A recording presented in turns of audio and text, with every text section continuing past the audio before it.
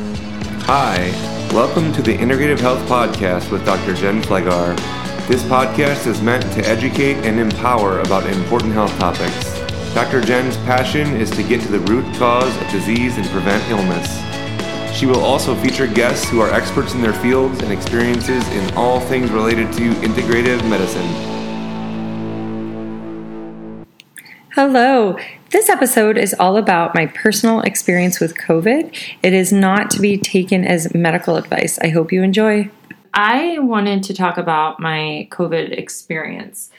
So, the reason why I haven't really spoken about this is a few reasons. So, the first, I was going to wait until I got a COVID antibody test because when I got sick, we're pretty sure it was COVID, but we were just hanging out at home. I didn't feel the need to get tested.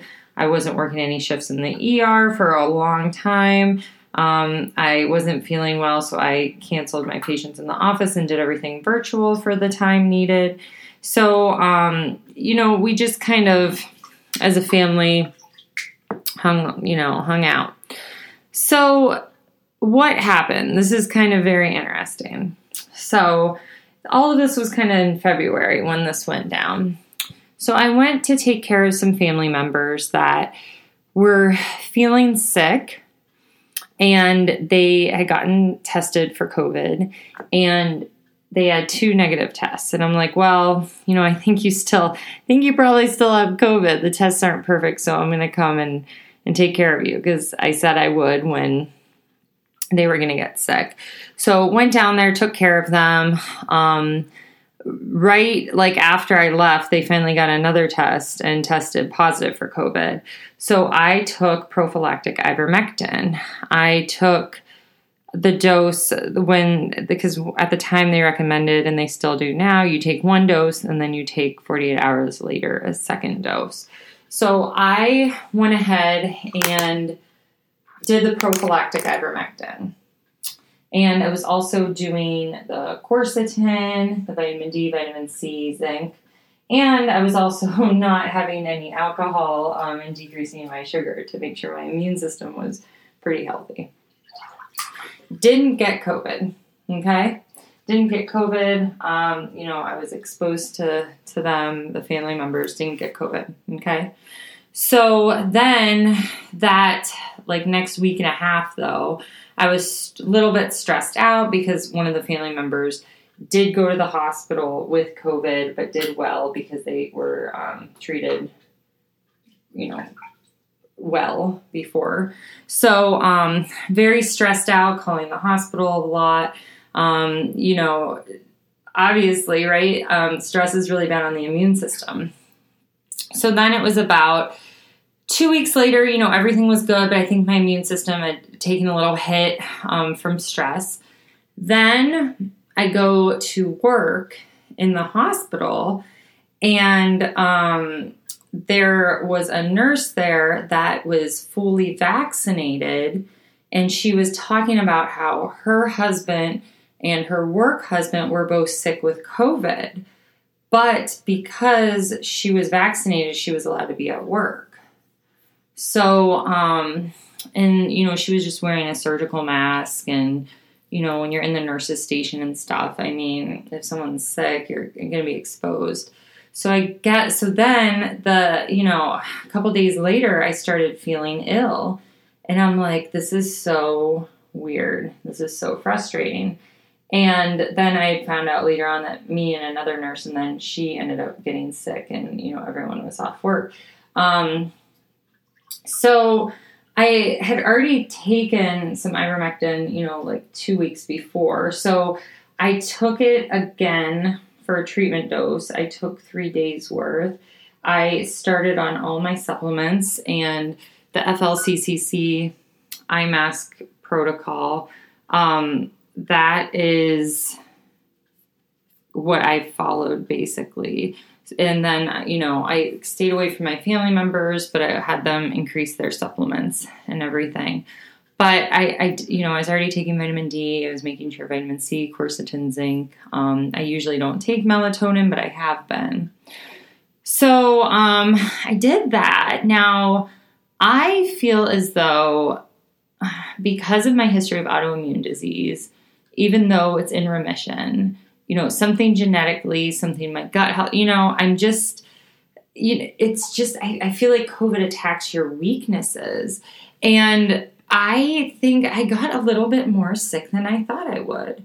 I had like 2 to 3 days where I was or it was like 2 days I was out just having bone broth, no appetite, lost my sense of taste and smell.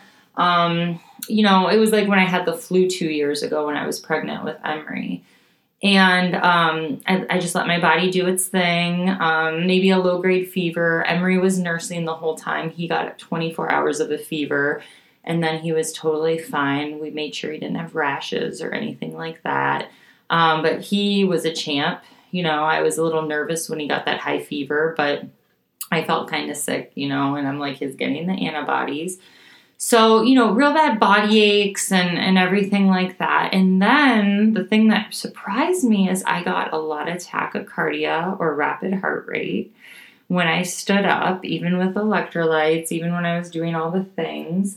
And then what I was surprised of, I got the cough, and I hadn't had a cough like this for probably like 5 years. I don't get bronchitis or anything like that. It was the kind that woke you up in the middle of the night. You can't really do much. You get that tickle in your throat, but you do want it to come up. So I ended up getting that. I was watching my pulse ox, like kind of, obsessively watching, the pulse ox. And, my parents were kind of like, is she being stubborn? Should she go to the hospital? I'm like, they're not going to do anything at the hospital. They're going to do less than what I would do at home. So, a few things I did because, the rapid heart rate, I made sure I had a lot of electrolytes. I took it easy. So the thing that a lot of people do, and they ask me, if you're sick, should you push yourself and work out, or should you take it easy? If you have a fever, you should give yourself an extra 2 days to rest. If you have that fever, give your body time to recover. This is the time when you shouldn't push your body. If you have a little sinus congestion, a little cold, no fever, that's a little different. You can go for a walk, move your lymph. And I made sure I did that when I started to feel like I could get up and walk. Now, the thing with COVID, when you have this tachycardia, and you're watching the pulse ox, I would just be walking around and go up to 130s, which is very odd for me. I took reactive magnesium. I feel like that helped me a lot. And I think me going through this, I can actually give people advice that, that I know from a study of me, it helped. So going into when I had the respiratory stuff, so my pulse ox was getting down. So it was like 94. And I was like, yeah, that's not good. So I did do some inhaled budesonide or Pulmicort, and really did a lot of breathing exercises. I was on my stomach. I was sitting up. I was on my sides. I wasn't just laying on my back, because you don't want to have atelectasis. You want to make sure you're getting air into all of the lungs and you're not just laying in one place, because then you could get fluid collections and get that atelectasis or collapsed lungs, and that stagnant fluid, that can sometimes turn into pneumonia. So that helped. And then I did take some oral steroids, because at that time, a few months ago, there were some studies that show when people were admitted for low oxygen, that IV Decadron was helping them and reducing the scarring of the lungs. So that's another thing. I was in the pulmonary phase. I was later in my course of illness. You don't want to give steroids early in the course of the illness when there's viral replication, because that could increase viral replication. So you have to be patient. Your doctor has to be patient. They have to know their stuff, because you could do harm giving medications at the wrong time. So, and usually when you're in the pulmonary phase, that's when the pulse ox goes low. So we kind of knew that. So I took that helped. I also started right when I, presumed, we had COVID, I did start taking a baby aspirin a day. Now, actually, in the early outpatient treatment protocol for IMASC for the Frontline Critical Care Coalition. They actually include 325 of aspirin daily. I just did a baby aspirin. I found a really clean brand that just has cornstarch in it, no other additives, on Amazon, because, I don't want to put like crappy stuff in my body. So I was doing that. And then I was also doing Inflammacor shake by Orthomolecular. And I feel like that really helped me with the inflammation and, this cytokine storm type stuff. So then I feel like, it took me about 5 or 6 days after, the body aches and stuff to kind of feel the energy come back. The coughing was starting to get better. I feel like it took me a little bit, but everything that I was doing, was based on where I was at in my course and based on protocols and studies that would make sense, and the problem is there's no treatments for COVID, right? There's no FDA approved, early treatments for COVID or whatnot. We have the protocols, and that's why I really like the FLCCC, is that they're very mindful, and clinically, it's helping a lot of people outpatient. Because the problem is when they go to the urgent care or the ER, people are just told nothing, just go home. Yeah, you have COVID. If you can't breathe, come back to the hospital. Well, at that point, your lungs could be, scarred, damaged. Your viral load could be out of control. All of these things that we're just kind of ignoring.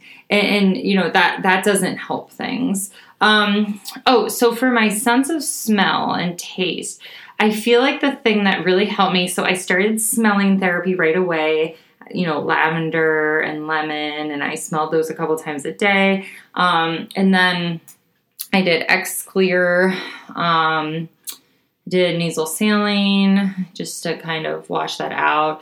There are some people that are recommending, there's some studies for budesonide, just like Rhinocort nasally to help decrease that inflammation. Because if you think about COVID, it's about, inflammation of those blood vessels and nerves and all of that. So that's what I did. I continued to take aspirin for 2 months post-COVID. Well, actually like 2.5 months. And I never take, aspirin. And I took that because I was worried about staying hypercoagulable.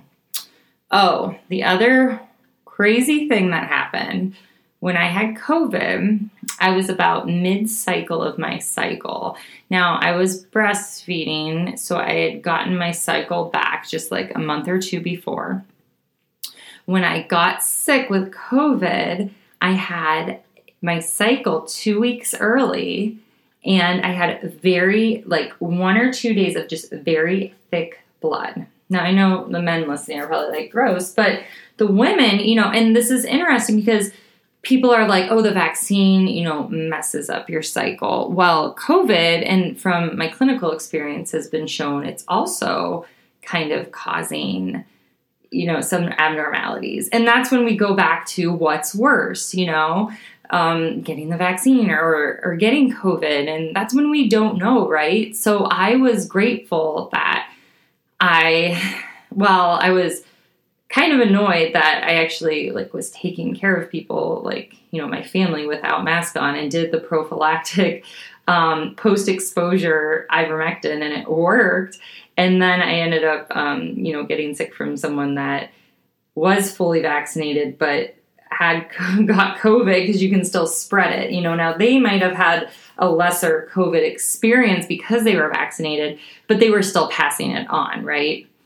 This infuriates me, because at the hospital, if you're fully vaccinated, you don't need a COVID test on admission anymore. And that really, really, it does not make any scientific sense, because you could still carry it and spread it. But anyway, so I thought that was interesting with my experience.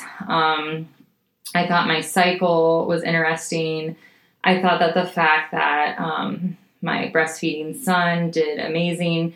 And he honestly probably has not been exposed to the regular coronavirus, just a regular one that seasonally kids get, because he's a COVID baby, or when he was supposed to be out and about in the libraries getting exposed to all these germs at story times and whatnot, he was, we were on lockdown. So I thought that was very interesting. I think that wraps it up. I just wanted to share my story and what I did. And like I said, I haven't brought this up because I wanted to get my antibodies checked first to know. But I think waiting, if someone could benefit from hearing what I went through, that it would be more important to share. One thing that is really cool that the FLCC, they just updated their early outpatient protocol to include fluvoxamine, and it's an SSRI. So there's a study done by JAMA about this, and they gave people 100 milligrams 3 times a day of this antidepressant with COVID, and they had placebos, and then they had people that were getting this SSRI, and they weren't already on an SSRI or anything, and they showed improved outcomes. Now, it was a small study. It was like 147 people, but I thought that was really interesting. So now this is in the early outpatient protocol for 50 milligrams twice a day for 10 to 14 days if they're having minimal response after 2 days of ivermectin, or if it's more aggressive variants, or the treatment started late in the pulmonary phase. So I thought that was really interesting. They did just add on to their protocol. And you can go to covid19criticalcare.com for these protocols. They're excellent. They also do mention inhaled budesonide as some, alternative treatments too. And they have the dosing for the ivermectin. They also have where you can reach out to doctors that prescribe ivermectin, because the problem is, Rite Aid nationwide is refusing to fill this. Doctors won't fill it, and people are resorting to using horse paste or veterinarian ivermectin instead, which to me, I think that is kind of dangerous. The physicians prescribing this, they're having informed consent with their patients, and they're prescribing it appropriately based on good research. It is off-label, but many medications are used off-label in today's world. So that is a good resource. I hope you enjoyed today's show. Please leave a review, share with your friends, and subscribe to the podcast.